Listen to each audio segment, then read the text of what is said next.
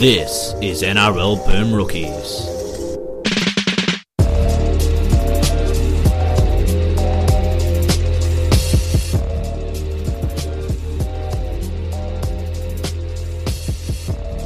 Hello everyone and welcome to this week's episode of NRL Greatest Games, and alongside with me, as always, he's missing Dave Taylor more and more every day. It's Mitch Doyle. G'day everybody. And the third man in, the Sam Thaiday of my life, Nick Campton. Welcome. Hey everybody. Nick, why don't you tell the listeners about the game we're about to rewind on? It's the Trent Hodkinson game, which is how it should. That's how it should only ever be mentioned. Game Origin 2, 2014, New South Wales 6, Queensland 4. Like one of the greatest days of my life, but people pretend it didn't happen. Yeah, I was about weird. to cut in there actually to say now. So for some people, this game is not in the lexicon, didn't happen. For some of us, for half of the country, this is a false report. this is not Most real in New news. South Wales, it's a false report. Yeah. Nobody remembers this happening. I will Yes. never understand why. Well, this is, I mean, we'll talk about this more at the end, but the main reason I think people don't really talk about this that much is because It didn't happen. is because Tim Cahill scored Australia's greatest ever goal at 6 hours after this game. And so the Socceroos then dominated the news cycle the following day. Yeah, but like Origin doesn't vanish from the news cycle after 10 It kinda minutes. did, It's not- though. It's not like that. You know, even going into 15, the next series, everyone was saying, "Oh, the Queensland dynasty, can it continue?" It's like, no, it's over. It's but finished. So, It's finished. we got to continue. Yeah, but we that's got the to thing. we got to go all the way back. I've got a different theory. I reckon it's just because this Blues side is not very likable. That's fair. pretty much. So we've got to go all the way back. So 2003 to 2005, the Blues won the series 3 years in a row. And that was, you know, for all three of us, I guess, quite a formative time in our rugby league, I guess, lives. And in that decade, I think Queensland had only won the series outright twice. They'd also drawn the series twice as well. So we won those And series, so is what you're saying. They were drawn. They Grow up. won those series. Okay. It's Anyway, like we won the Ashes. I don't recognise it. And anyway, but then, so, you know, you kind of got used to winning, but then all of a sudden, from 2006 to 2013, it was the era of Adam Mogg, Campo. I never liked Adam Mogg that much. You know what I mean? That might get me excommunicated from Raiders Twitter, but I was never a big Adam Mogg guy, and that kind of got solidified when he came up. You and were played for never a part Queensland. of the Mogg squad. I was never part of the Mogg squad, and Okay. when he came and played, he played better for Queensland than he ever did for the Raiders, which I just shit me to tears. But then, 2014 rolls around. Mitchell Pearce is not in the Blues team. The much maligned Mitchell Pearce. I'll And strap in for some Mitchell Pearce bashing. yeah, I'll bet. That's coming. That's Is that coming. not- this is the- Let's not kid ourselves. And It's one thing to bring us all together on this podcast. yes, and despite an early Darius Boyd try, Blues bounce back and lead 12-4 midway early in the second half of Game 1. Darius Boyd scores another try later on, but the Blues hold on to win 12-8. So they're going into Game 2 at home, knowing that if they win, they will win the series for the first time in 9 years. That Game 1 is actually a really good match. Like, that's one that you can just sit down and watch and enjoy. This Game 2, not enjoyable as like a rugby league experience, like the game itself, but like in terms of a wider meaning and sort of a more symbolic thing that it's got going on. That's why I picked it. That's why I'm so into it. Yeah, and what you mentioned, we're going to this second game. Everyone's like, Queensland will just win this, square the series and whatever. That's before the game kicked off. Everyone's assumption is like Queensland will just dominate this game. They'll go back to square the ledger and we'll go to a decider. You know, we all pretty much agreed on that. I kind of disagree because winning a game, I can't remember off the top of my head, but winning Game 1 up at Suncorp, it was the first time they'd won a live game at Suncorp in, I think, since 2005. So in a really, really long time, and that was when Queensland were really at their zenith, and getting a win up there like that was such a big deal, and that's what sort of, I think, energized the Blues fans a fair bit. Like they were going into this game not thinking, oh my God, we're going to win, but thinking, well, we might be able to do it. Well, I was going to say, when I said we, I was talking about the collective us in this room, forget me. Yeah. Even if you listen to the commentary, they're thinking Queensland. They keep saying how on top Queensland is in the first half. And the commentary in this game is really weird. It is. But like for me, going to the game, like, and I had problems with Mal for the couple of years towards the end, is that we just sat on the same team for a long time. And this team was the same as like Josh Maguire was having a very good season for Brisbane. And he didn't get a run. Instead, we'll go through the team shortly, but they pretty much ran 3 edge players off the bench and Jacob Lillyman.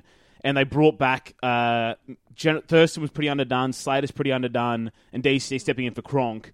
And people are just assuming, DC's been ready for this step up for a few years now. He's going to come in and control this game. You know, excuse Game 1. The excuse for Game 1 everyone kept saying was he came off the bench and, you know, came off the bench and he wasn't ready, whatever. This is his team in Game 2. So there was a lot of confidence for me. The wider chat was, Queensland will just win this game. Yeah.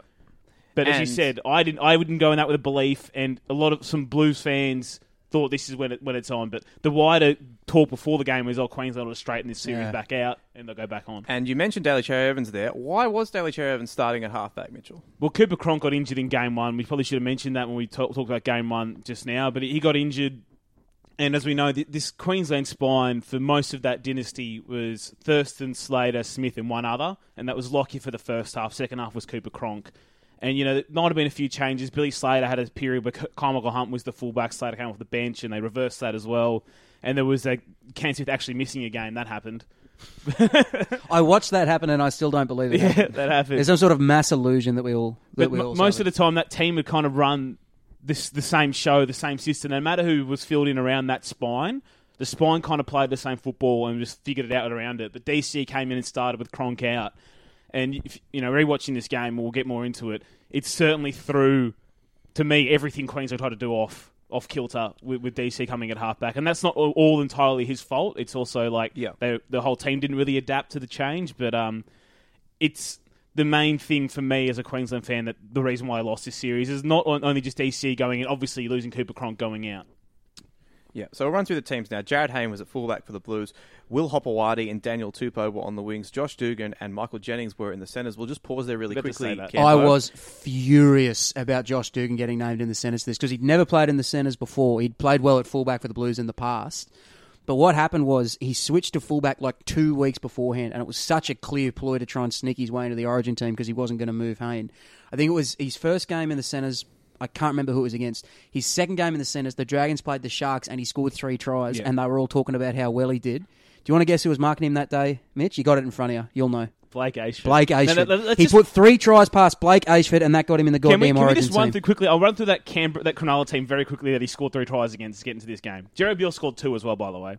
Nathan Gardner, Nathan Stapleton, Blake Ayshford, Michael Gordon in the centres, Jacob Gagan on the wing, Farmanu Brown and Daniel Holdsworth are the halves. This forward back is something special. Sam Takatizi and Bryce Gibbs are the starting front rowers. Isaac Nagoyce is at 9. Tinarau Arona and Wade Graham are the edges with Hyington at lock. The bench is CSI Avave, Dave Fafita, Tupou Sopoanga and Michael Leisha. That is the team, and Peter Sharp's the coach because Flanagan's suspended. 3 tries against that team got Josh Dugan into Origin. Peptides, baby, not even once. And that's one of the selections that you would have, it worked out in retrospect, but those are the things that the Blues did that made them a worse Origin team. Yeah, well, that's the biggest thing. I don't know how much we're going to go into all the stuff that happened between 2006 and 2014, but what made it so hard to get behind the Blues for so long is because the decisions they made, you couldn't see the process behind them, you couldn't see the logic. It wasn't like they were taking chances that failed. They were just doing dumb shit. And picking Dugan in the centres, even though he ended up having a pretty good game, was just a dumb thing to do. You know what I mean? And picking Will Hopewadi, who was just 2 years off his mission, picking him on the wing when he couldn't run. No. You know what I mean? I've grown to love Will Hopewadi, but back then he didn't have a whole lot going on. Just throwing him in because he was good in a game 2 years ago and hadn't done anything. And we since. probably should mention why were the Morris brothers not playing, Kempo? Well, the Morris brothers weren't playing because they both got injured in game 1, but they played on because they're absolute fucking heroes. Josh did his knee and chased down Greg Inglis with a buggered knee. Brett Morris did his shoulder, scoring a try in the first half, and I don't remember what the exact injury was, but he played with it through the entire game, including making a match-saving tackle on Darius Boyd. I think he made a couple of try savers on Darius Boyd in that one, actually. But the injuries were so bad that neither of them were there for game 2, so that's why Dugan and Hopewadi let's run through the rest of the team. Josh Reynolds and Trent Hodkinson were in the halves.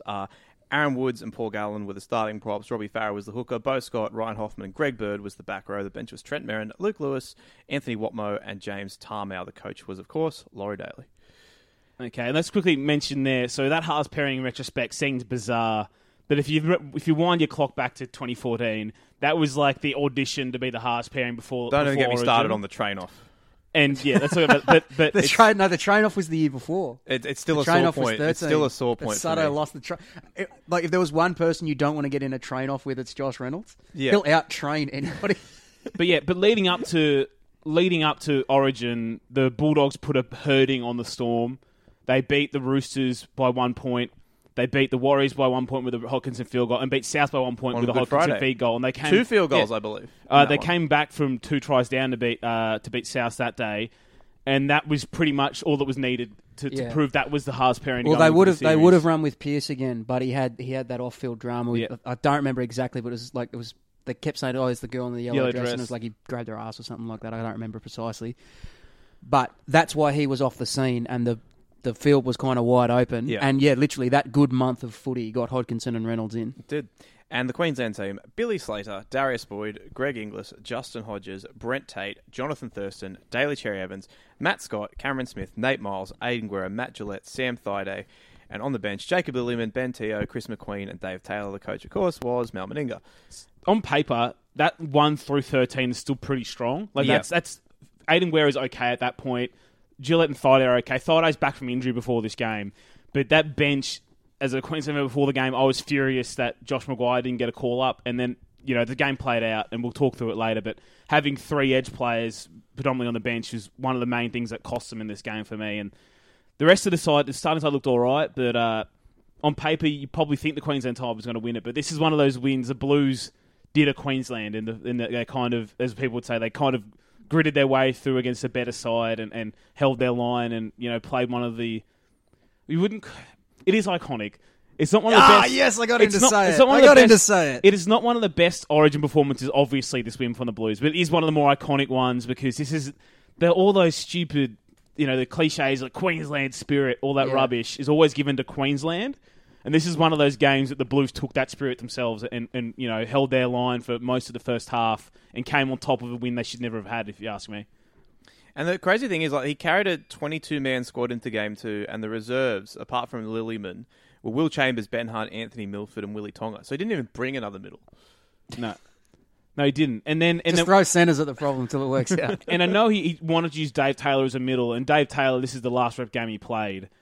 And Taylor was actually having a decent year at the Titans. But he plays all right in this one, except for one large error that we'll get to in a second. Like, mate, that's one of the causes. This is when you start realising, sometimes Mal wasn't the best footy head. He was a good manager of men, but it was like you asked Dave Taylor to step in and play middle in the Origin when he's been a best footy ball's always been on the edge. This middle thing's failed for him many times, and you put that in his basket in this game, and he actually was okay. Mal's got a few of those things in his kit bag. It's just most of the time it doesn't end up costing him. Like Game 1, 2008, he chucked Carmichael Hunt in at 5'8". He'd never played 5'8" before in first grade. Yeah, you know what I mean. And it just didn't work, but it was all right because they were able to sort of dig their way out of it. So Mal does have a few of these. You know how his political career. He's got a few things like that in his coaching career. He does. So anyway, let's get on talking about this game. Sure. Right, boys. So the stage is set. Right, here we go. Series victory beckons New South Wales. Survival to encourage Queensland, and he gets his wishes. Aaron Woods wanted to be the first to carry the ball back. So the game starts, opening tackle, Aaron Woods gets slammed.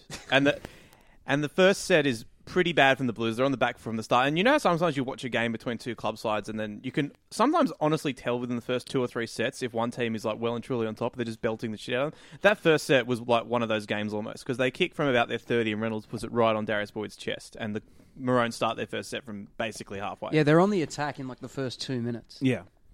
Yeah, and they don't drop the ball for 34 minutes, Queensland, at the start of this game. You say they're on the attack, though, and outside of that, there's GI has a really good run about 8 or 9 minutes in, and he beats, 3 or 4 players and gets done by the cover.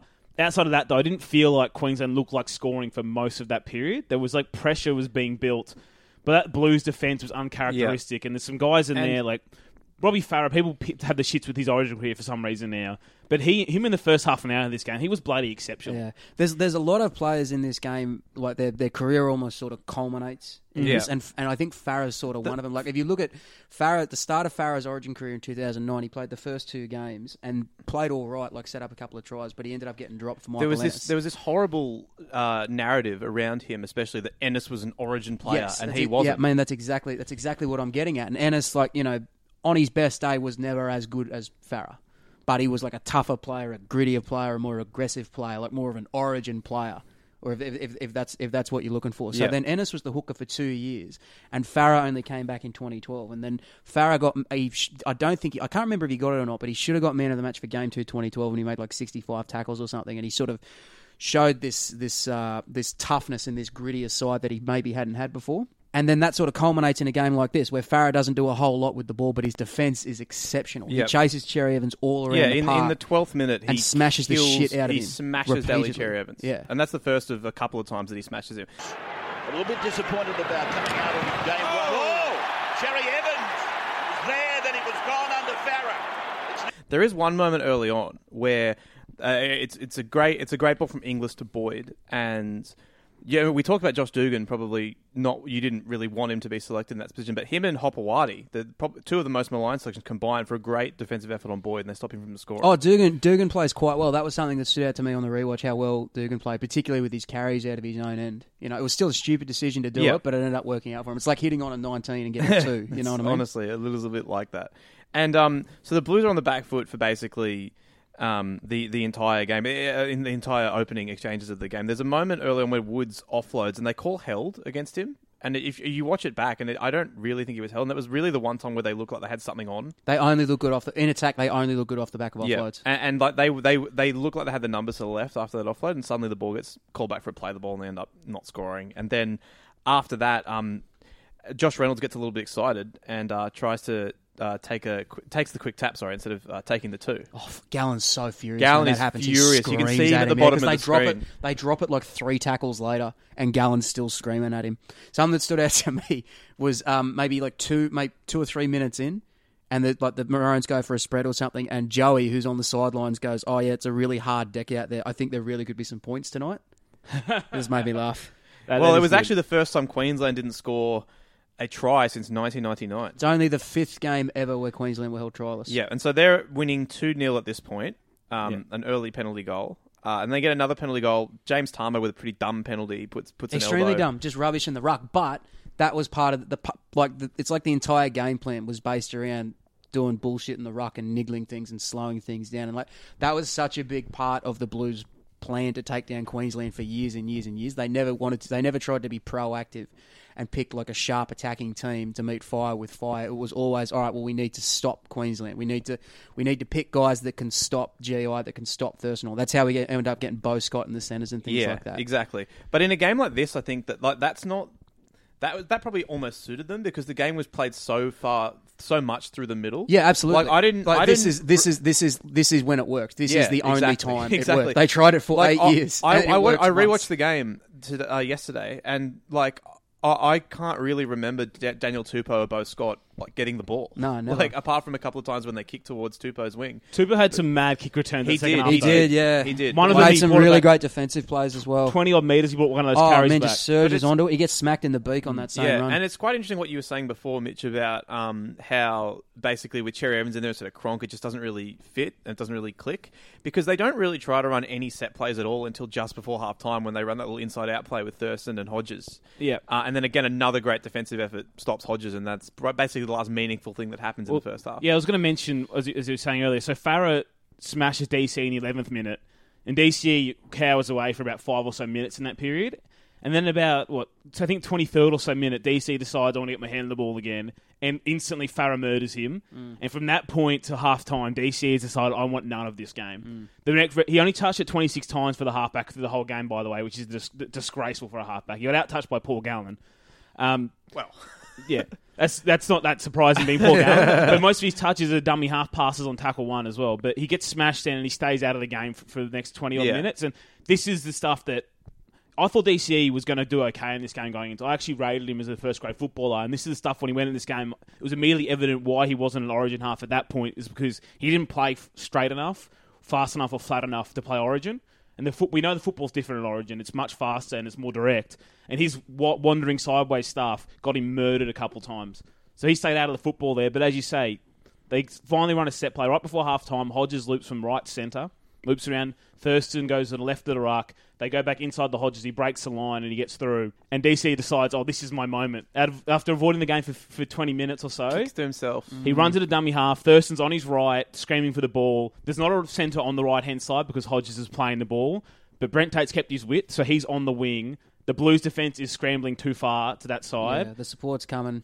And whole deal. And Slater is coming from behind the ruck to go right. So if they go right to Thurston, they have a 4-on-3. Not a huge thing, but you back Queensland on a 4-on-3. With Jonathan Thurston and Billy Slater. Yeah, to score. And I thought if I rewatched it again and I watched the wide view, I'm like, if they go right, Thurston's hitting Slater back on the inside. That's what I thought, the way Slater was shaping up. But instead, DCE picks the ball up, goes left of the ruck, runs himself, kicks to himself. And Josh Reynolds saves a try. And, Josh Reynolds kicks it dead. And Thurston falls over in the chase and screams, the F word, screams. And then they get the ball back with 20-odd seconds left. But you're not doing anything off a goal line dropout. Here's Miles behind the decoy. Thurston inside for Hodges. Hodges inside the 20. And pulled down by Jared Hayne around the bootlaces. Here's Terry Evans putting a kick in. And putting a boot to ball as Reynolds. Saving what would have been a magnificent try. Yeah, well, they waited to the 40th minute of the game. That moment, that was one of the other defining moments. DC had an absolute Barney of a first half, and that was the cap off of it. Like, the Queens, the right thing to do was anything else. If they go left or right, they probably score. Right was probably the right option, because Thurston and JT were there. Sorry, Slater and Thurston were there. But if they went left, Slater was also ready to support that way. They probably would have scored either way. He went for himself. And although, Thurston can just display his histrionics all he wants, but I don't think he was particularly good in this game either. No, he was flat out poor. He had some dreadful kicks, and we'll get to that moment at the end of the game where he truly loses his mind. Note, and it happened with Cherry and it happened with Thurston. Every single time they kick the ball, the Blues put them down. Yeah, even if it's late, and when they're down, then they fall on them too. Like, they really made an effort. Yeah, there's one in particular in the first half where Thurston gets absolutely belted after he kicks it. I can't remember who smashes him. It's probably Reynolds or Scott. They both went after him heaps, and so did. I think it was Reynolds. Now that you say that, the three of them just really went for it, and it worked. And we talked about how it was all through the middle. They go wide once with Will Hopewadi. He gets murdered, and then comes out. He can't run. It's true. He can do everything else, but he can't run. Yeah, and so that's half time. And it's 4-0 to Queensland. And because obviously I'm a bit of a neutral when it comes to Origin, so we'll go to Campo first. Mate, I don't care who wins. We'll go to Campo first. How are you feeling at that point? Is it, geez, we're lucky to be in this, or geez, I think we can win this? Well, I was at the game, and like up in the bleachers. This is before I really started working in footy, and I was way up the back in a section of the stadium that somehow was all just like real pissed up young fellas. So it was real rowdy up there. But you would have hated that. Oh, well, I fitted in well. But from memory, the mood was that they're right in it. You know what I mean? And it was one of those things. If Queensland had scored right on half-time and it's 10-0, that's too high a mountain to climb for this Blue side. But unless Hayne has another messianic it's almost second like half. that Bulldogs South Grand Final where you're feeling geez, we're getting belted, but we've kind of gotten away with one there. I don't think it was. So not belted probably the right. I don't think it was quite like that. I think it wasn't as dominant, Queensland had the better of it. They still had 4-0 was a good result for the Blues. Yes. But yeah, I never lost faith that they weren't going to do it, or that they weren't in with a chance. How frustrated are you at halftime? I was cursing DCE. I remember I liked Cherry Evans before this game. I did. I was cursing him for that kick to himself. And then, as you mentioned, I was thinking, what the hell's wrong with Thurston and Slater? And before rewatching, I thought Cam Smith, in my mind, he was average too. Rewatching, I thought Cam Smith was actually really good. No one was going with him. He ran a lot. He ran a lot more than he usually does. And he was looking around for other guys to create with him. He had like 4 runs in the first. But running's the smart thing, because if the Blues are putting so much pressure on the first receiver, the smart thing to do is to run it at only half. But just no one goes with him. That's it. But Thurston, we spoke about this last time, Bungard. Was he kicking in clown shoes or something? Because it was bizarre. He didn't make effective contact on almost any of his kicks. There's one early in the first half, which we didn't mention, where he almost kicks it backwards on the 5th tackle. Like, it's terrible. Yeah, that's really early, isn't it? Yeah. Yeah, and Hoffman catches it. The only good kick he has is that kind of banana kick on the goal line to earn a repeat set. Yeah. But as a Queenslander, I was frustrated. They'd completed 17 from 18 sets. They had the only line break. They had like 200 more meters. We were on top, and I was frustrated that it was 4-0. And I know we've won Origin for a long time, but I know in rugby league, if you only go up with 4 points with that dominance, that's going to swing back at some point. And I thought we were still going to win, but because we just kept bloody winning.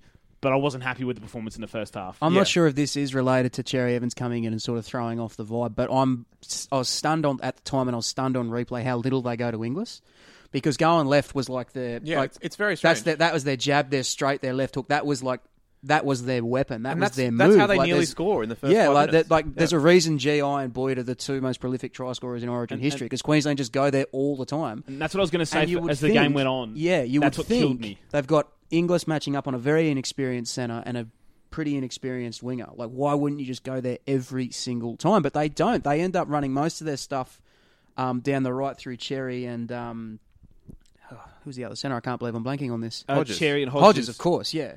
And they keep doing that even after Brent Tate does his knee and goes off and Chris McQueen's on the wing. They keep going down the right. I don't understand. Yeah. I didn't understand it. So it's 4-0. Everyone's still feeling like their team can win this game. Queensland get a penalty basically off the kickoff. Nate Miles gets dumped on his head, and they get a repeat set after the penalty as well. But they don't score. The Blues defence keeps holding on. And this obviously a very, very early test in the second half for the Blues defence. You must be feeling good about that. Oh, always. It was like it's like I said, just because Queensland were a little bit off kilter, they just weren't going to their best moves. Like, you know, God knows why, but they weren't. And I think it's almost like a confidence thing. The longer a team holds a team out, the more confident they get in their own defence. And there's a couple of times in that second half where all that stops Queensland scoring is like incredible one-on-one efforts. Tupou has one on Tate, where Tate out-jumps him to catch a bomb, which is, holy shit, like that's unbelievable in itself, Tupou getting out-jumped. And he lands, and he looks like he's going to score, and Tupou rounds him up. I don't know how he was able to do it. Like, just corralled him. Not the number one try server in this game, but we'll get to that one shortly. We're getting there. There's still a couple more things that happen before then. But there's if you remember, Inglis gets a strip on Josh Reynolds. And Inglis then makes a break off said strip, and again the Blues are completely on their back foot, and then they just don't score. And the Maroons just don't score again, and it just felt really sloppy and really disjointed every time they had New South Wales sort of moving backwards. They just couldn't find a way through. Well, the whole thing was the Blues, after years of trying, managed to like drag Queensland right down into the gutter. Like if you're playing like a proper open footy game against this Queensland side, they might be able to beat any team anywhere ever. Like that's how good they were. That was the caliber of player they had. The only thing the Blues could do, if they weren't prepared to meet fire with fire, and they weren't, is to do what the Bulldogs try and do every week. You know, just out effort. Just grab the fucking shiny machine and like rub it in the dirt a little bit. Moment, like, bring him down into the gutter and just like. There was a moment just and before that, really scrap with it. Just before that strip, there's a set where Slater loses the ball in the Maroons' half, and Hoffman nearly goes through a gap. And Hoffman played really well in this game. Hoffman should have won man of the match. I agree. Just Origin. Oh, so good. And then they go to Bo Scott, and it's at that moment when he drops the ball in attack where you think, I know they've got this guy in the team for his defence, but you can't help but wonder if they had a more offensive-minded centre in that position that they may well have scored. And will that come back and cost them the game? Obviously it didn't, but at that point, that was the Blues' best chance to score, really. And they came up short. And they're doing that as well with a Will Obawadi, who at this point has a dead arm. Well, their best attacking player in this game is Hoffman. And like we've talked a lot about what Cherry Evans did with the ball. The Blues go at him constantly. I don't know if that was a plan going in, but he's literally the hinge that the game turns on, because Hoffman runs the ball, according to Fox Sports stats, the One True stats, he ran the ball 20 times. For an edge second rower, that's unbelievable. And he was as it goes on and the game keeps getting tighter, Hoffman is making 10, 15 metres every run. Like, he is surging over Cherry. He's their best yardage man and their best attacking weapon. And like when we get to the Hodko thing, he plays a big role in that as well, which we'll get to. But I was always a big Ryan Hoffman guy. Yeah, but he was superb in this one. Yeah, so they don't score. That's probably their best chance, and you start wondering whether at this point there's 20 minutes left, and Gus is talking about if they have enough time, which is crazy. But then Sam Thaiday goes over, and it's all over, Mitchell. Smith again, first it again, dumped off his left foot twice, back to the middle, on to Thaiday, right foot step, going for the line, going for the line. Thaiday is thrust for another try, and Origin level. That would be the fourth time he's been there. Tackle 5. I have no try. Check the instruction through to the grounding here, please. Yeah, this is a classic Sammy try. Well, didn't score, but this is like back when his body still worked. He was kind of fat. I was surprised how trim he was in this game. He's still kind of fat, but he threw a massive dummy. He was out for game 1. He's come back fit for this game. Threw a massive dummy 10 metres out, steps past the first man, and he goes in. Looks like he scores, like crashes over and slams it down. He gets up so confident that, puts his 2 arms in the air as he does, screams like he's won us the series. But every single Blues player around him knows he dropped the ball. They come to the left. Second man to Jonathan Thurston. There's nothing on outside him. So left foot step, another one. Offloads to Sam Thaiday. Let's have a look at the people in front of him. Dave Taylor. I can't see any obstruction there. No obstruction anywhere. Last hope for New South Wales is the grounding, but I don't know what they could have possibly been looking at there. Oh, he's lost the ball. Jared Hayne. It's been knocked out. Jared Hayne has saved the day. Oh, has he got it back? No, he hasn't regathered before it's hit the ground, and you must regather. And the funniest part is it gets sent up as no try, but not for a drop ball, but because... For an obstruction. An obstruction. Yeah. Yeah. Do you reckon if there was no hint of an obstruction that they would have sent it up at all? I don't think so. I don't know. And then what can you do in that situation? Can you still buzz them down and be like, "Oh, he dropped it"? Or... And this replay, No, once it's given, it's given. And isn't it? this replay, it's closer than Gus Gould makes out. That Yeah, it is. it's extremely close. I I think did- if they I- sent it up as a try, No, I think they would have can't given have it. this. I did laugh when No, Wally's it like, shouldn't. "Oh, has he got it back?" No, it shouldn't. I don't think it was a try, but I'm saying I think if they sent it up, try, especially with how literally they interpreted the At that sufficient point- evidence to overturn at that point. For the benefit of our viewers, Thaiday dives over the line, Haynes strips the ball, and then it comes out clearly, but then as the ball is falling to the ground... almost regathers it. Yeah, he gets the hand on it and traps it on the ground. In my opinion... He doesn't re-grip it, though. He doesn't. That's In my the opinion, parlance, it's the re-grip ground it. that helps him control the ball. That's it. He gets a hand to it, but he hasn't... The rules are you have to control the ball, re-grip You the can't ball. use the ground to help you control the ball. And he does Absolutely. get his hand on it, and it slams against his chest when he hits the ground. He didn't really regather it. And Wally is just pitching for it in the commentary booth. It's great. Yeah. Can we But just Gus as Gould thinks it's never a try. Well, I agree with him for once. Is this where we talk about the commentary in this game? Because it's Yes, so weird. I look. Obviously, we all watch a lot of sports, but it seems like a very uniquely rugby league thing to just basically, as not even just a rugby league thing, an origin specific thing, to essentially just have the commentary team be cheerleaders for both teams. It's like, you know how you hear like local sports For the broadcasts NBA in or the America, Celtics like, guys, Yeah, yeah. like there'll be the two guys who are from Boston who call all the Celtics. That's games, not and a they're charge! Yeah, that's not a charge. You a cop. And they're just massive homers. But in rugby league, we have that, but just in every single game. Yeah, can you imagine if like at every level? If like the Super Bowl is like the Patriots and the Giants, and they've got Scott Zolak. Oh, I'd love that. Brady's back. Like, that's literally like this is like rugby league's premier broadcast, and they've literally just said got that, like though, cheerleaders for both teams. I was surprised by how little Gus sort of lent but into Gus the whole. I know Gus he's is a broken Gus is man at this usually point. Gus is Because they've usually lost like 8 years riding in the a row. Blues home. Like for a couple of years later, in the dead rubber up at ANZ in 2016, when the Blues score in the last And Aaron Wood stacks couple of it. minutes, and Yeah. Aaron Wood stacks it. When they make the Ferguson makes the yeah, he's bust, and screaming. Teddy's in support. Gus screams out, "Go Teddy!" in like a deranged voice. Mm-hmm.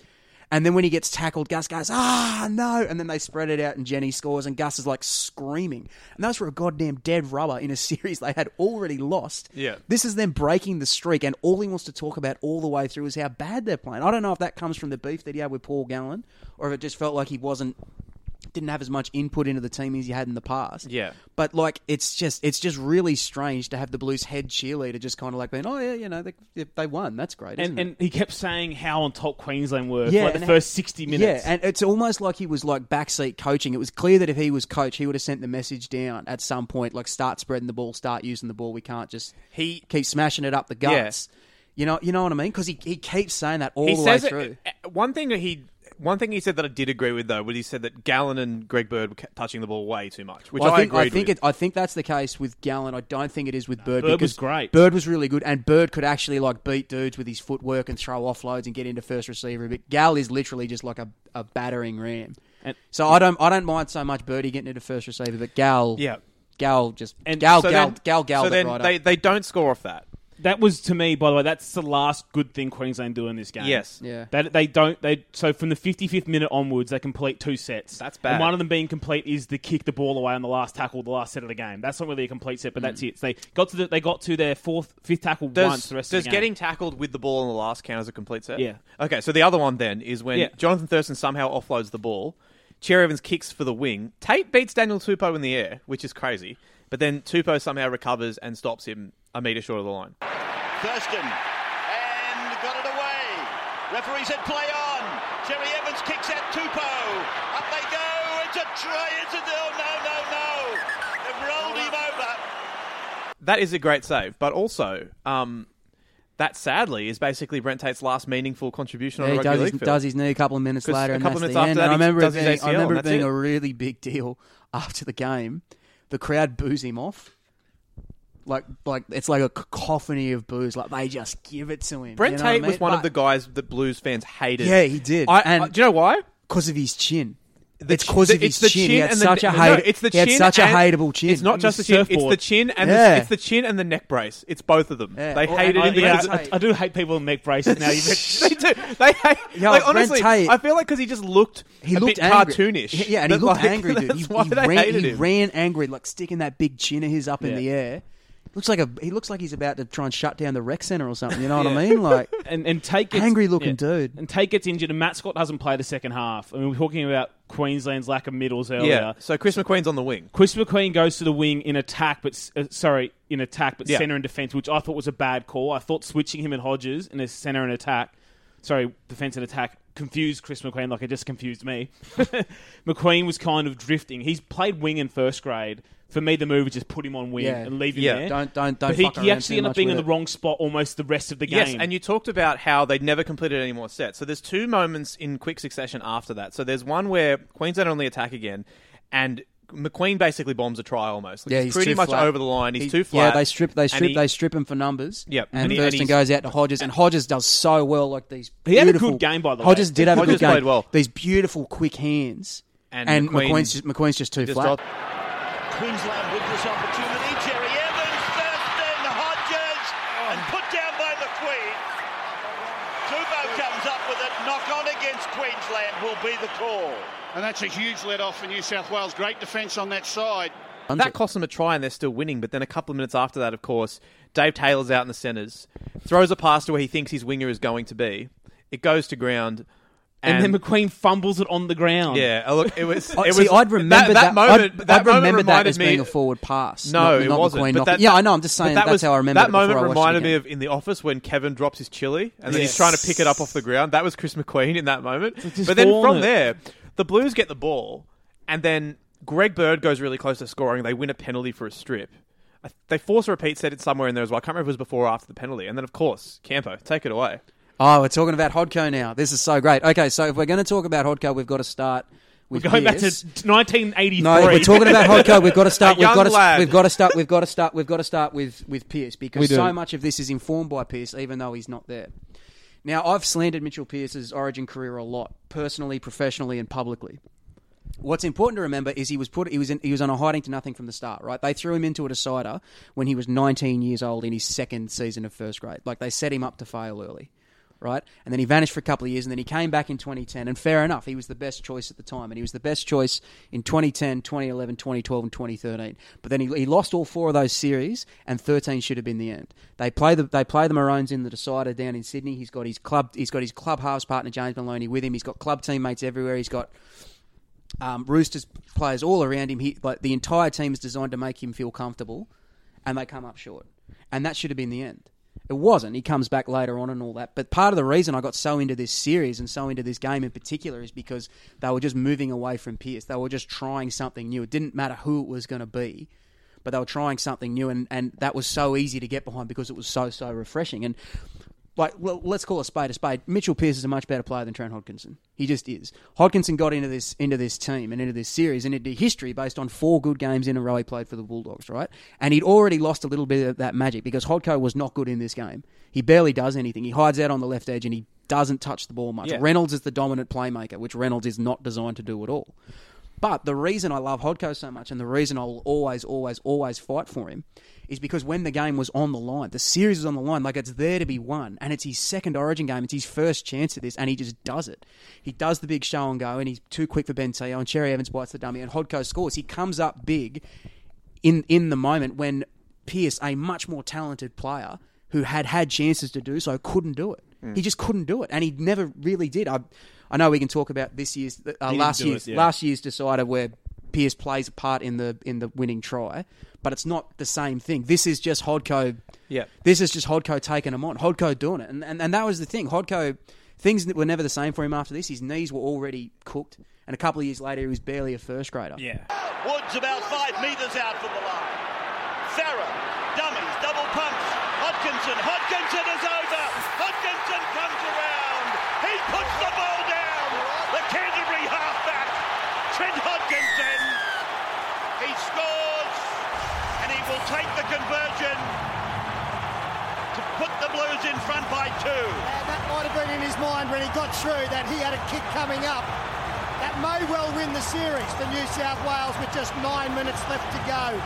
And you mentioned Teo in that run. So they've taken Dave Taylor off the field because they are basically because of that error. But then it's his replacement, Ben Teo, that is basically responsible for the try. What happens is, and I talked about this a little bit before with Hoffman, so they're maybe a metre out, Farah double pumps, which catches Teo. And as Hodko goes to the line, even before he's thrown the dummy, Cherry Evans is on to Hoffman. Because Hodko had gone to Hoffman every single bloody time, and Hoffman had just destroyed Cherry Evans' soul. So Cherry's going over, and then the hole just opens up. Like, do you have any idea how big a hole there has to be for Trent Hodkinson to run through it? It was massive. He had 2 runs in this entire game, and this is one of them. And as you were saying there, this try is a culmination of the previous 15 minutes or 20 minutes of this game. It's Hoffman has got DCE scared.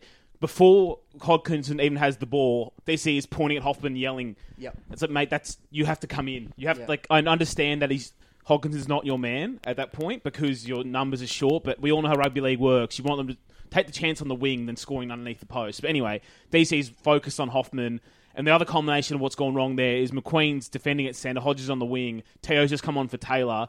All that disruption on the right edge. Yeah. It's 4 guys who've defended together for 1 tackle. Yeah. It was a perfect storm of Hoffman having Cherry Evans running scared for basically the entire game and just complete confusion, both in attack and defence on that side of the field. Part of it as well is like they did so much stuff around the ruck with Garland and Bird and Farah and all that, and they're just going through it all the time. So Farah picking it up and going for the double pump, and I think Teo anticipates either someone coming back on the inside or Farah sort of just like going himself because that was all they'd done at that point. Yeah. So even though their attack in this game is not good, the things they had done set up this winning try. Yeah. You know what I mean? And then it's not an impossible conversion, but it's not a gimme. It's just difficult enough to be difficult. You know what I mean? Off center and all that. But he was always a very good kicker. Well, mate, he wasn't at the end. He sort of lost it. I don't know why. But he went up to Newey and he kind of lost it. But at this point, mate, he had that rep of being really clutch as well. Yeah, he had some big goals for the Bulldogs. Yeah. I think after we finish talking about this game, we can probably run through everything else that happened to Hodko that year because it's just such a great year for him. Well, but this is the peak for him. It's never ever this good again. It's not. It's his not 2014 even close. is just one of those special seasons. Oh, it's got him $700K a year. Even 14, the last 6 weeks of the regular season, him and Reynolds are bad. They are flat but out you know, bad. but then he makes some clutch field goals against Manly in the he come back and do it. Yeah. But so then he's co-captain in the grand final. Yeah, I know, it's crazy. So then nails it 6-4 to the Blues, and then the Blues get really, really lucky off the kickoff. Oh my god, so lucky! I forgot how mad I was at this. Yeah, I can't. So I think if this happened now, they'd buzz down and they'd instantly get the call changed. So they were allowed to buzz down at this point too. Yeah, I don't know why they didn't. So if anyone doesn't remember, so the Maroons kick off. It's too long. Someone shouts out to Aaron Woods to leave it. So he tries to jump out of the way. The ball very, very, very clearly brushes him as he's jumping in the air before it hits the ground. So the Blues get a penalty for the kick going out in the full, but it should be a line dropout. So the kick-off is very, very big, and Aaron Woods lets it go.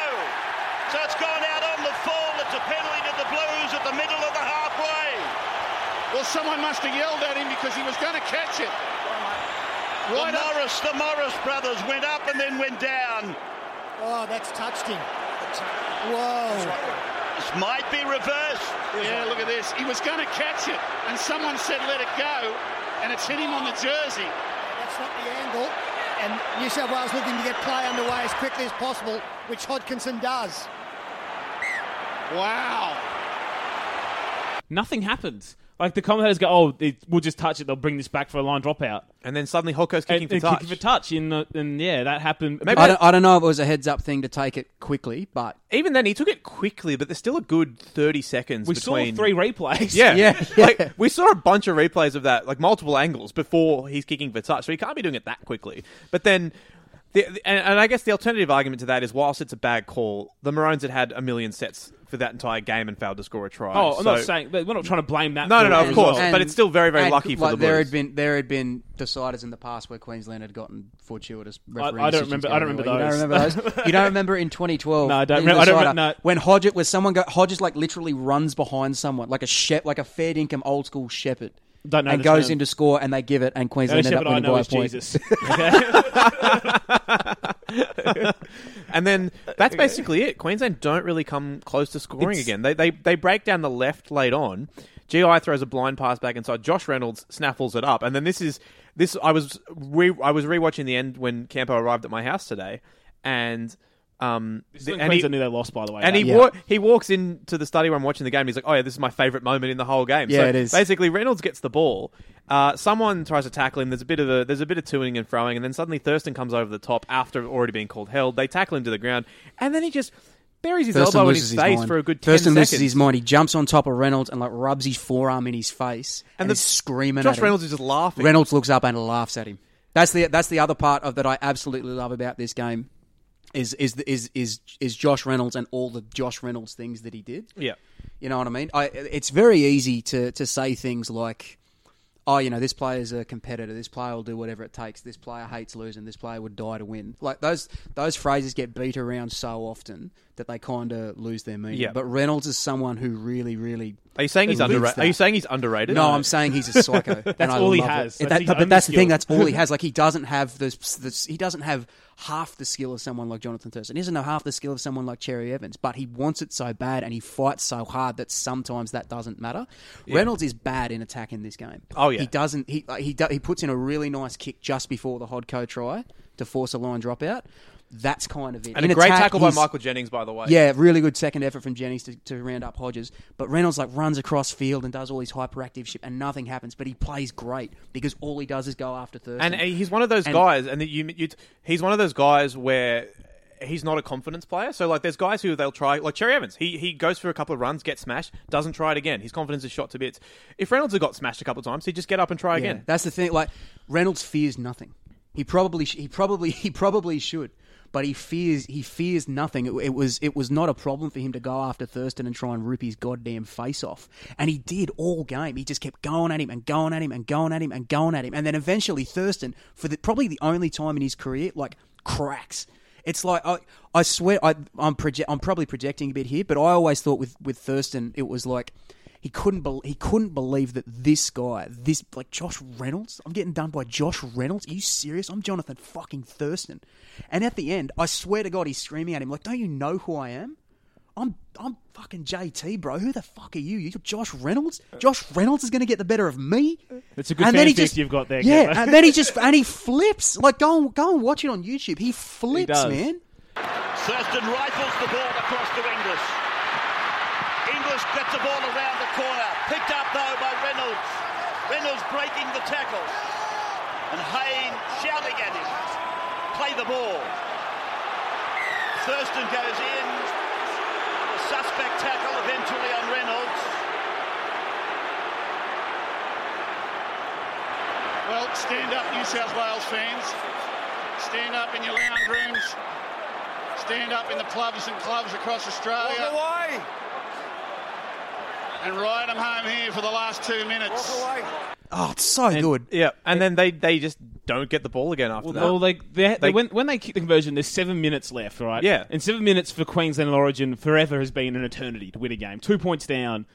And it's still as a Queensland fan, I think we've got a chance. But they were disgraceful in that 7 minutes, hey? They were awful. That was so poor. Desperation was what they were doing. They weren't doing... Queensland teams in the past had spread it wide and thrown the ball around, whatever. But there was some confidence in it. And there was desperation in these last 7 minutes. I know they missed Cronk all through the game, but they particularly missed him there when Thurston sort of lost his mind because who's the guy in that halves pairing who, like Josh Reynolds, could keep at him could keep a Cronk for 1,000 years, and never get in his head. No. Like robots don't have thoughts or don't have feelings, mate. Yeah. You know what I mean? If Jonathan Thurston what if Josh Reynolds asked him a logical paradox? And then his CPU would melt. Well, is Reynolds cunning enough to come up with such a matter? I don't think so. Yeah, notes on his yeah, Murphy, you are uncontrolled. I think. But the weird thing is, and you mentioned how GI doesn't get the ball enough in this game. Even on the last set of the game, when they're desperate, they swing it right, and the ball ends up with Chris McQueen on the wing. Well, earlier than that, they go right earlier, and DC finally touches the ball again, and he throws it to nobody. He looks up. This is one of the times they turn it over in that period. Looks up. There's no one. There's lines in front of him. He just throws the ball, and it goes in front of Teo. Thurston was rapping. Goes in front of Teo, Thurston, and Hodges, just on the ground. So, thanks, mate. And the Blues dive on that one, and they go again. They go that way. As you said, if you're looking for a try from your own half in the game of rugby league, Justin Hodges as Chris McQueen, probably not the guy When you've who's got throwing the ball the to greatest Origin player of all time playing on centre the other one. on the other side, relatively fresh as well because he's done nothing in this game really, and that's not really his fault. They just never went left apart from really early on. I want to mention, by the way, a nothing GI game is 11 runs for 130 metres. I know, it's quite funny. Stop saying Latrell Mitchell is GI, people. A nothing Latrell game is 3 runs. Okay. I have been very upset these last couple of weeks. I was told that this large boy was going to be the next Greg Inglis. And he has not. But this is what is the difference with those guys. GI almost scored a try early. Was fine when he got the ball. He had 11 runs. And you still think, man, we could have had more GI. But that's just it. This was an average GI game. This is a bad GI game. And so they never went left. They hoof a kick in desperation. Jared Hayne gets it, runs out the back of the end zone, jumps over the bad sportsman. It is wild that we're like this is the first mention of Jared Hayne. Well, he was all they had, but this game, nothing was working for him. But like... Game 1, it worked. Game 1, it worked. He played one of the that's great when Gus Origin loses games his anyone mind played. late on is when he says, they've got to stop giving it to Hayne Gallen and Bird. They've got to get Hayne involved. That was the theme in the commentary all the time. It was like, they've got to get Hayne involved. They've got to get Hayne involved. They've got to get Hayne involved. Anyway, so I was at this game.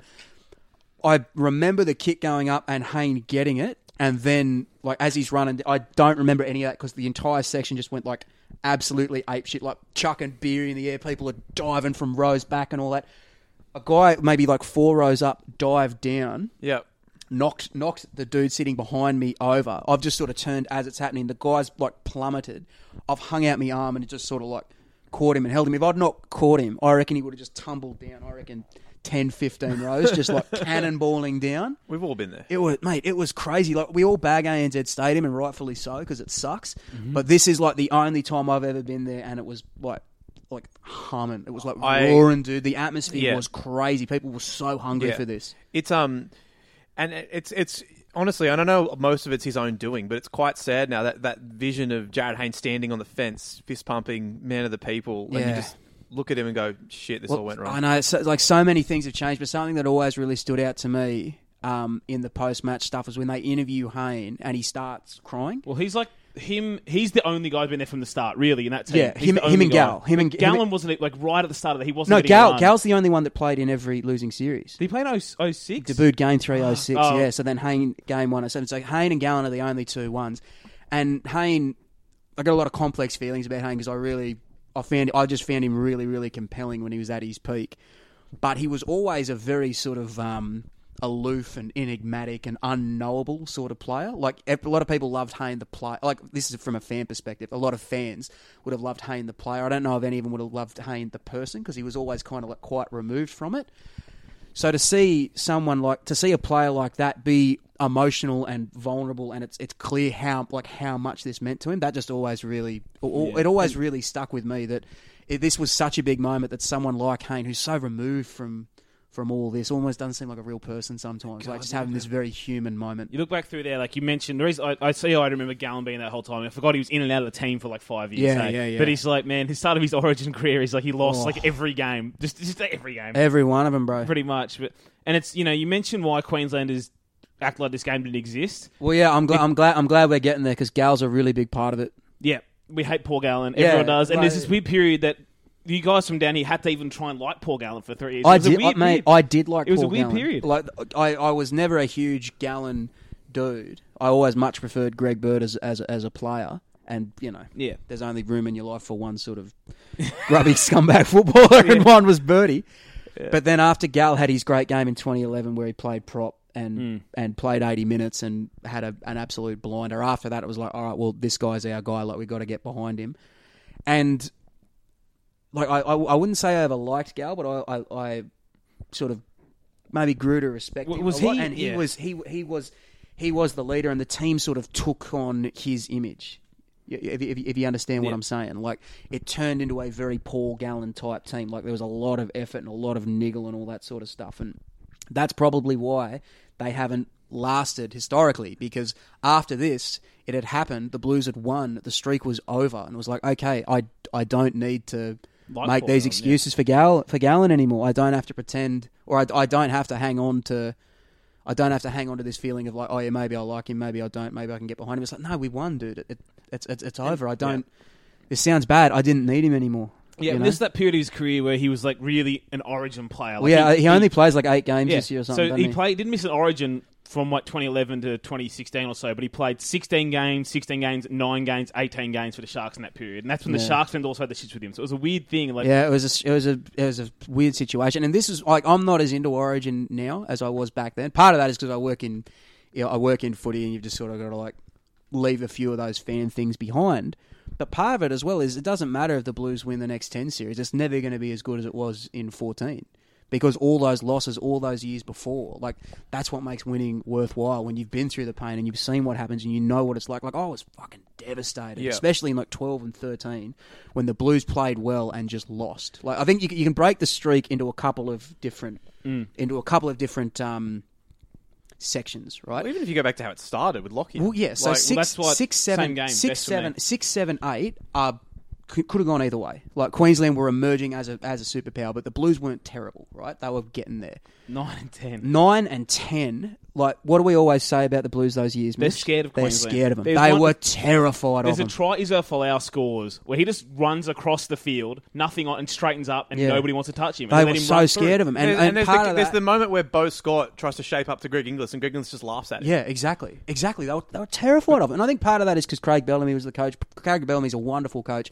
Not a great Origin coach. I think Craig Bellamy, because he knew the Melbourne Queenslanders so well, even he was a little bit scared of him. He's like the Ange Postecoglou of coach. Yeah. He can't coach a rep team. He needs time with his team. And then that sort of all consolidates in 2010 when Queensland do them 3-0. That's the only whitewash of the entire run. Yep. And then Ricky Stewart comes in as Blues coach in 2011, and I actually think he was really important because Ricky's not scared of anything. Ricky's not scared of anything, and if Ricky can do anything, he can get his players to believe in themselves. So this win in 14 is sort of has its genesis in those years in 11 and 12 where the Blues really kind of get their mojo back. And 11 Queensland are still better, but the Blues win game 2, and it's their first live game that they win in 2 years, which is a big deal. And then 12, again, could have gone either way. Cronk ends up winning it for Queensland with his massive field goal at Suncorp. Holy shit, so good. And then 13, again, could have gone either way.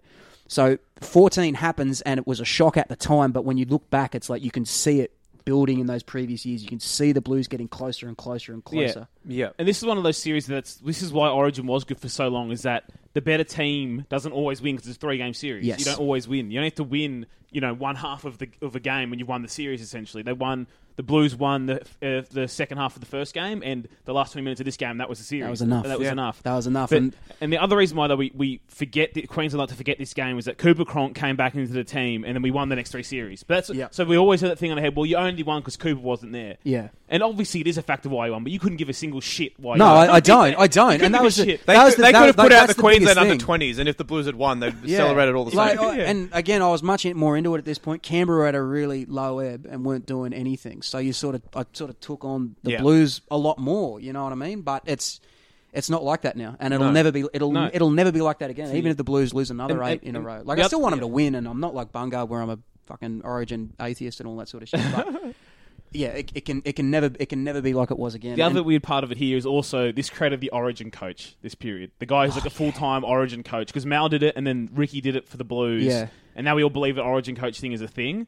But it feels like it worked well for those two guys because they're both insanely in love with that format. Yeah, it was the same with Gus in his second stint as Origin coach. It works for those guys, and it works because they understand it. Like Laurie Daly was the coach of this, but I always felt like Laurie Daly they were trying to make him like Mal, like a man manager that can inspire the boys and all that. Yeah. But Laurie, like I love Laurie to death. Everybody knows that, but he just doesn't have what Mal has. You know what I mean? And I always felt like Laurie Daly was picked as coach because he would just take the team that the selectors gave him, particularly like Bob There's Fulton, one moment you know what I mean? I remember so vividly. It was on like Fox League after like a Monday night game or something, and he's almost in tears defending his selection of Kurt Gidley on the bench. Yeah, I remember that. He's getting hammered by someone. I think it's it couldn't be Greg Alexander. I can't remember who it was, but someone's hammering him for picking Kurt Gidley, and he's just almost in tears being like, Kurt Gidley is an Origin player. I stand by this team. And it was just like... Laurie Daly is a really, really nice fella. Oh, he is really a lovely genuine man. fella. I've spoken to him.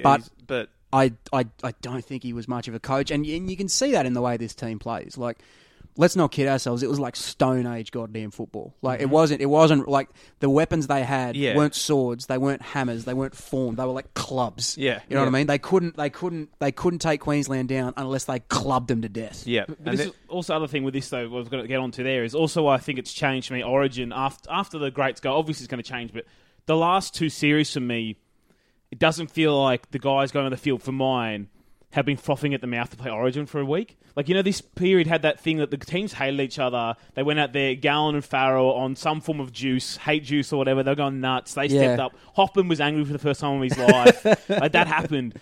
Whereas the last two series, I just felt like the Queensland boys were just playing another game. They weren't playing Origin. That's interesting. I know that. You reckon that comes from them losing Mal? Mal and just a bit of the group. Like the whole core's kind of gone, but I have not had that frothing anger from that team the last 2 or 3 years. And I feel like for me, I know it's already gone at this point, but I also think the punching rule being removed also helped, like, sort of take the fire out of the Origin rivalry a little bit. Maybe I'm not quite. I'm not quite sure about that. I would have thought that the no punching rule would actually make it get worse, like make it get angrier. Because if you punch on and you fight, like that kind. No, because there's a few times in that this kind game, of releases, especially after that third elbow at the end, where the two teams come together. But like a punch on kind of like releases the pressure. This game, I think, is a good example of that because it just keeps building and building and building all through the game. You know what I mean? And then by the end, Thurston just cracks. If he'd just been able to punch the shit out of Josh Reynolds in the 25th minute, we probably don't get there. Yeah.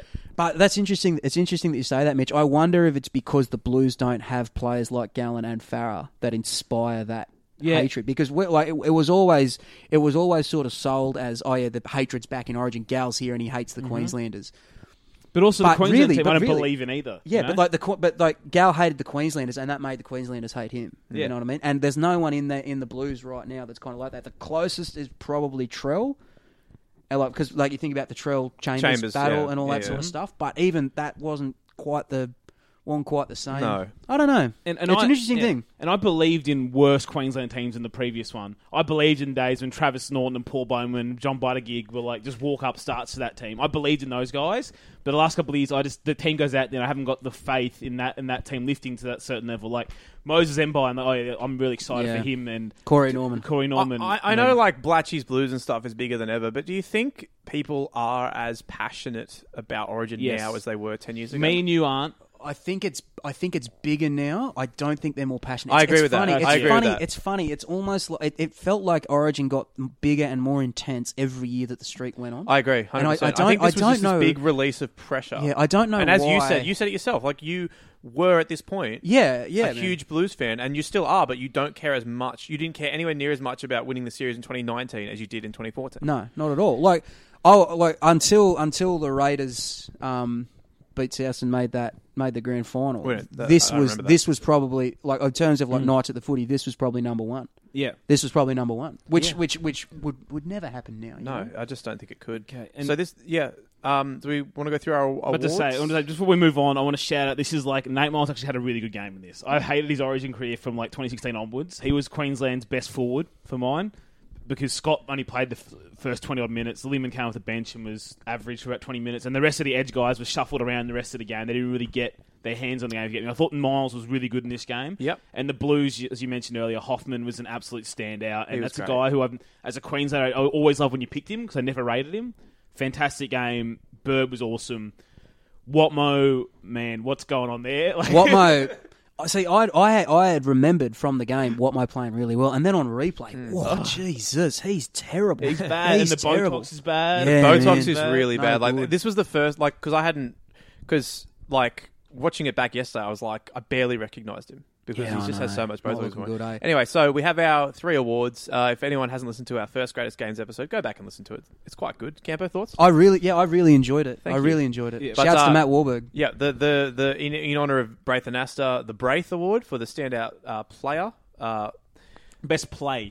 Sorry. So it's got to be Trent Hodkinson's try. It's got to be. I mean, we can't even do nominations for this. This is dumb to choose anything else. This is almost as Braithy as the Braith itself. You could almost try and claim the try saver on Thigh Day. It's a good moment, but but this it's hard go. And so the Paul Carriage Award. There's a couple of nominees, but I think you've got to go with Mitch's boy DCE. Yeah, it's Cherry. Well, it's Cherry because he's never, in your eyes, he's never recovered from it, has he? No, I know he's in the... Again, this is why it's hard for me to believe in the current Queensland team. He's the captain of the bloody thing, and he still runs sideways and still avoids the big moments in Origin for mine. And for me, he had the biggest Barney of Queensland here. No, I actually think Thurston and Slater are pretty close behind him. They're real close. Because the standard set for them is much higher than the standard set for DCE. But again, this is a kind of an easy game for us to pick this. It has to be DCE. And the Todd Carney Award for storyline. I mean, the Alfie Langer Award. How dare you? Again, well, this kind of does it. Like it's the whole thing. Like it's got to be the Undertaker. This is Brock Lesnar beating the Undertaker. Basically, is it there? Is it the post match celebrations? Like I think how much it means to Gallon. No. I genuinely think it's because. All right, so I mean, if people don't know this, I didn't see this game live because I was in Brazil for the World Cup. So yesterday and today was the first time I watched this game in full. But I have obviously seen the last 10 minutes a million times. And the standout moment is Haynes standing on that fence, fist bumping. So I think cool. that has to be the moment that most people associate with this win. Maybe. I think that's maybe there's not a moment because like it's just sort of been right. lost But this particular award has to have a moment, I Campo. understand that. So you can get all philosophical later. I think it's the post match. That's what I think. I think it's Haynes standing. There's a really nice moment in the post match where Gallen, Farah, and Bird, who were like the three guys during the streak, the three guys that always got picked, where they all come together and they're hugging and I think they're crying and all that sort of thing. And then Trent Merrin, who's been there for 2 minutes, comes over and tries to jump on top and get around it, and they pretty much just push him off. Oh, poor Trent Merrin. Like late shout out to Greg Bird, who was so good in this game. Yeah, he was, but that's problematic take to have these days. It's to be a Greg he Bird guy. He had a good game. I was a Greg Bird guy early on, but you just couldn't stay one. No, you just couldn't. And I tell you what, like they all since early on, a young Matt Bungard at age 12 stood in a freezing cold Aussie stadium on a Saturday night watching Greg Bird knee Shane Martini in the head for no reason. In the head like he was Anderson Silva. So he did everything. He did everything but put him in the double collar tie. Been off him since day one. I tell you, man, it's interesting. Like you watch Birdie playing in the middle, and like you see the guys now, like Vic Radley and Cam Murray and all that, and they're all talking about, little lock forwards at back. Bird's almost like the prototype for that. I know he played a lot of second row and a lot of 5'8". I think that's fair. But like the stuff that he does in this game, like a lot of stuff at first receiver, late footwork at the line, like being able to stand up fellas who are much bigger than him. Mate, like a big part of the genesis of what's going on now with like Radley and Murray and all them sort of starts with Birdie. Yeah. And hell of a player. Okay, and before we wrap this one up, we just saw a little bit about sort of what happened to Trent Hodkinson after this, because his 2014 in a bottle is just such a nice story. Yeah, I know, but like even by the end, he plays in the grand final. He's co-captain. He shouldn't have played. He wasn't fit. He couldn't do a thing. No. And then by the middle of 15, the interesting thing here always is that Reynolds and Hodkinson weren't retained for Game 1 2015. The Blues lose Game 3, 32-8. Hilariously, Queensland scored more points over the course of the series than the Blues did. I always liked that. But the Blues won the series, obviously. Yeah. Remember? Yeah. Remember how the Blues won that series? I do. Anyway, so... Well, no, sorry, I don't remember. He's got you. He's done you. He's done it. So anyway, so then Game 1 2015, it's Pearce and Hodko in the halves because Reynolds just completely disintegrated. Like they just couldn't pick him. That's how badly he was playing. And Queensland made some good choices. They brought in Josh Maguire and Cooper Cronk kicked the field goal. In that game. Yeah. And then Hodko ends up playing in the 52-6 game, and then he's shipped out from the Dogs at the end of that season. I remember and he ends up at the Knights, and everything just kind of peters out. The highlight of the 52-6 game was me and Mitch were watching it with Roosters fan Dean Robb, and ardent Mitchell Pearce defender, like to the point where like ride or die Mitchell Pearce guy, who of course as soon as he left spun on a dime and said he was never good, like every other Roosters fan did. But there's the moment where Greg Inglis scores in that 52-6 game. That's the big fend on. And he goes, none of the tries has been Pearce's fault. So we pick up the remote and rewind to that moment and made him watch it like 5 times. Awesome. Cop that, dude. The 2015 game was like the Blues returning straight to type 2 by the way. They picked Josh Jackson at lock. Yeah, they lose the first game, they drop down. That was the whole thing. The whole thing of like trying to rough Queensland up and try and stop them instead of being proactive. One side of it is this, where it happens and you win and all that, but then Queensland realised that they're not... Once Queensland sort of realised, oh shit, like if we just move the ball around a lot and if we just go to our big guns out here, we can do them. And that's exactly what happened. Like this whole era of the Blues trying to stop Queensland and not being proactive. That should have ended when Queensland put 50 on them, because that is the most embarrassing shit I've ever seen in an Origin game. And nearly everyone who played in that game should have had their card marked forever. But the whole thing didn't really change until Freddie came in 18 and decided to run and gun a bit and take some chances on dudes. And, what a shock. Yeah, and now he's won 2 series. So you're saying Damien Cook is the reason the Blues are good? He's a big part of the reason. He's a big part of the 2015 series, by the way, they picked Josh Dugan at fullback over James Tedesco, who was killing it at the Tigers that year. I remember that. And then in 16, they picked Moylan in games 1 and 2 over Teddy. And people agreed with that. I remember. Yeah, I know. I had it was insane. Not us. But that's what the Blues do. Like for example, Hayne has his great season in 09. Game 1 2010, the fullback for the Blues is not Jared Hayne. It's Kirk Idley. Like, what the hell are we doing? Yeah. Anyway, so Hodko goes up to the Knights after that, after 15, and like Hodko did a lot of great things off the field at the Knights. Dis Browning at a podcast last year. That was great. And he's clearly a really good dude, but his career was just kind of at a different point, and it all sort of petered out. And popped up at Manly last couple of years. Popped up at Manly and popped up at Cronulla and all that. And there's one game that I remember very vividly where the Knights played the Bulldogs down at Belmore. And I think it was 17, so the Knights were still pretty terrible. And Moses and Bai caught a rebound and ran 80 metres to score, and really late in the game to level it up. And then Holland. It was 2017. Do you know why I know? Why? Because it was the same day Robert Whittaker won the. That's right. It was. Yes, it was. Yes. And then anyway, then there's a snafu off the Knights go for a short kick off. There's a snafu. They get a penalty, and it's about 35 metres out, right on the sideline. Yep. And when it happened, I thought, well, yeah, Hodko will take this. Hodko's not scared of anything. Yeah, Hodko will take the shot when the game's on the line. No worries. This is what Hodko does. This is what they pay him to do. This is why he's here. Hodko doesn't take the kick. He gives it to Brock Lamb. And it was so bad too. And Brock Lamb shanks at something horrible, and you can tell when he's lining it up. I'm a big Brock Lamb guy. But you could tell when he was lining it up, he wasn't going to kick it. Like, he just didn't look confident in it at all. And when that happened, I was so sad because it was like, this was Hodko. This is the Origin hero who, when there was so much on the line, he didn't hesitate to try and do something. But he just kind of lost it. For those wondering what a Rob Whittaker is, I believe he makes Whittaker's chocolates. He does. You're right. And they won some competition that day. I think when the chat starts... Bungard's huge on the chocolate, on like the local chocolate scene. I think when the chat pivots to Robert Whittaker and Brock Lamb, I think that's probably time to start. I think we can leave it there. Are we going to do like the greatest fights where you and me just talk about Whittaker Romero forever? Bro, remember when Whittaker fought Romero? Dog, Which so time? Doesn't matter. They were both awesome. And Romero, I believe that's what makes a Ferrero Rocher. Correct. That's right. No, he makes horror movies. That's it. Final shout out, by the way. Daniel Tupou playing one more Origin like in 2015 was a disgrace. How he's not played Origin again, I don't know. He's a much better player than he was when he played then. And he never got back in. So strange. And you would think he would, because he's on like a big glamorous team. He's on a team that often gets lot. people picked who don't deserve it. Well, I know last year they tried to pick him for Australia at the end of the year, and he said, no, I want to stick with Tonga. So yeah, big ups for that. Well, it took an hour and 7 minutes, but Nick Campton got a Tonga mention in. Hey. So good job by you, buddy. Mate Ma. All right, so that's it for our greatest games. If you liked it, let us know, leave a review, and feel free to get in touch with us and talk about If you didn't like it, well... Yeah. We'll send Camp around. He can drop a Jonathan Thurston elbow on your face. So feel free to get in touch and talk, throw out any games you might want us to do in the future. Mitch, you want to give us a little shout out to our Patreons? Yeah, thank you for the particular Patreons who play for the privileged for getting read out in the show. But that's Chris Avenel, Dan Cullinane, Dave Mesut Ozil, Carlo Tyshan. That's not how he says his name, but he's happy with me mispronouncing it. He tells me Maddie McPherson, Roxanne Clark, Scott Finlayson, Simo Ali, Ty, Wayne Ritchie, and Jason Oliver. So I got asked Dave, you're my boy. I got asked by an anonymous person if there was another level we could add where you would come over and spit in their mouth. I mean, obviously, I would do that.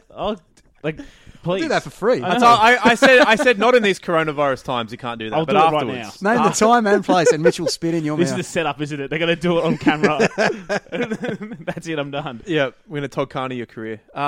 And with that, Nick Hampton, say goodbye and thank you for coming. Do you want anything you want to plug? There's not much footy to talk about, but you wrote a writ. Yeah, I done writ a thing. done a Bears thing. Over the summer. Yeah, I wrote a really long Bears thing that came out. It's 4 parts. Came out in December of last year. If you're a rugby league fan, if you enjoy this show, if you enjoy my stuff particularly, please check it out.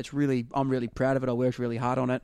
And in these troubled times when we don't know when the footy's coming back, We have to go back. We have to go back, which I'm fine with. But like, it just really helps if you click on my stuff and if you subscribe to the telly and all that. So I believe the telly's free for 2 it's free. weeks. It's free for the next. Just it's free for the next. Stuff, or is it everything? I think it's everything. It Okay. should be free for the next 28 days. So you've got no more. Well, the Herald's no free more for excuses. all time if you open it in an incognito window, which everybody knows, unfortunately, because we just haven't fixed that. So I don't have anything specific to plug other than Campo's Classics, which will be out every Friday. Now it's replacing Campo's Corner. I had the first one on Friday where I looked at the 2005 prelim between the Cows and the Eels. I'm kind of ripping off the idea for this podcast, but just doing more obscure games. If this is anyone but Steve Allen, you're stealing my bit. So yeah, like if you just see my stuff, if you see something that's got my name on it, please click on it as much as you can. I'll still be putting out stuff. The funniest part is, by the time people hear this, they'll have heard you make these exact plugs for other times, so that's good. Well, yeah, no, but you got to boost the brand. You do, and the Bear stuff especially is definitely worth your time. I thoroughly recommend reading it, especially now when you can do it without giving them any money. Yeah, it's 35,000 words, so carve out a bit of your self-isolation. If you can't read it in the 2 weeks while it's free, print it all off. Don't give them this. No, print it all off. Keep it forever. If you see me, I'll sign it for you. That's true. He will. All right. The Blues are going to make say goodbye, Campo. See ya. Say goodbye, Mitchell. See ya. Goodbye from me. Out they come to Jerry Evans. Now it's out to Slater. Slater in and away on Jennings. Gets the ball back to McQueen. They kick. They get it into the middle of the ground. But Hayne is back there. Hayne juggles it. Hayne is running it down behind the dead ball line. Winding down the clock. Winding down the series. New South Wales have won it. The 8-year dynasty has ended. Jared Hayne has run the ball to the northern end and stands among the Blatchies Blues.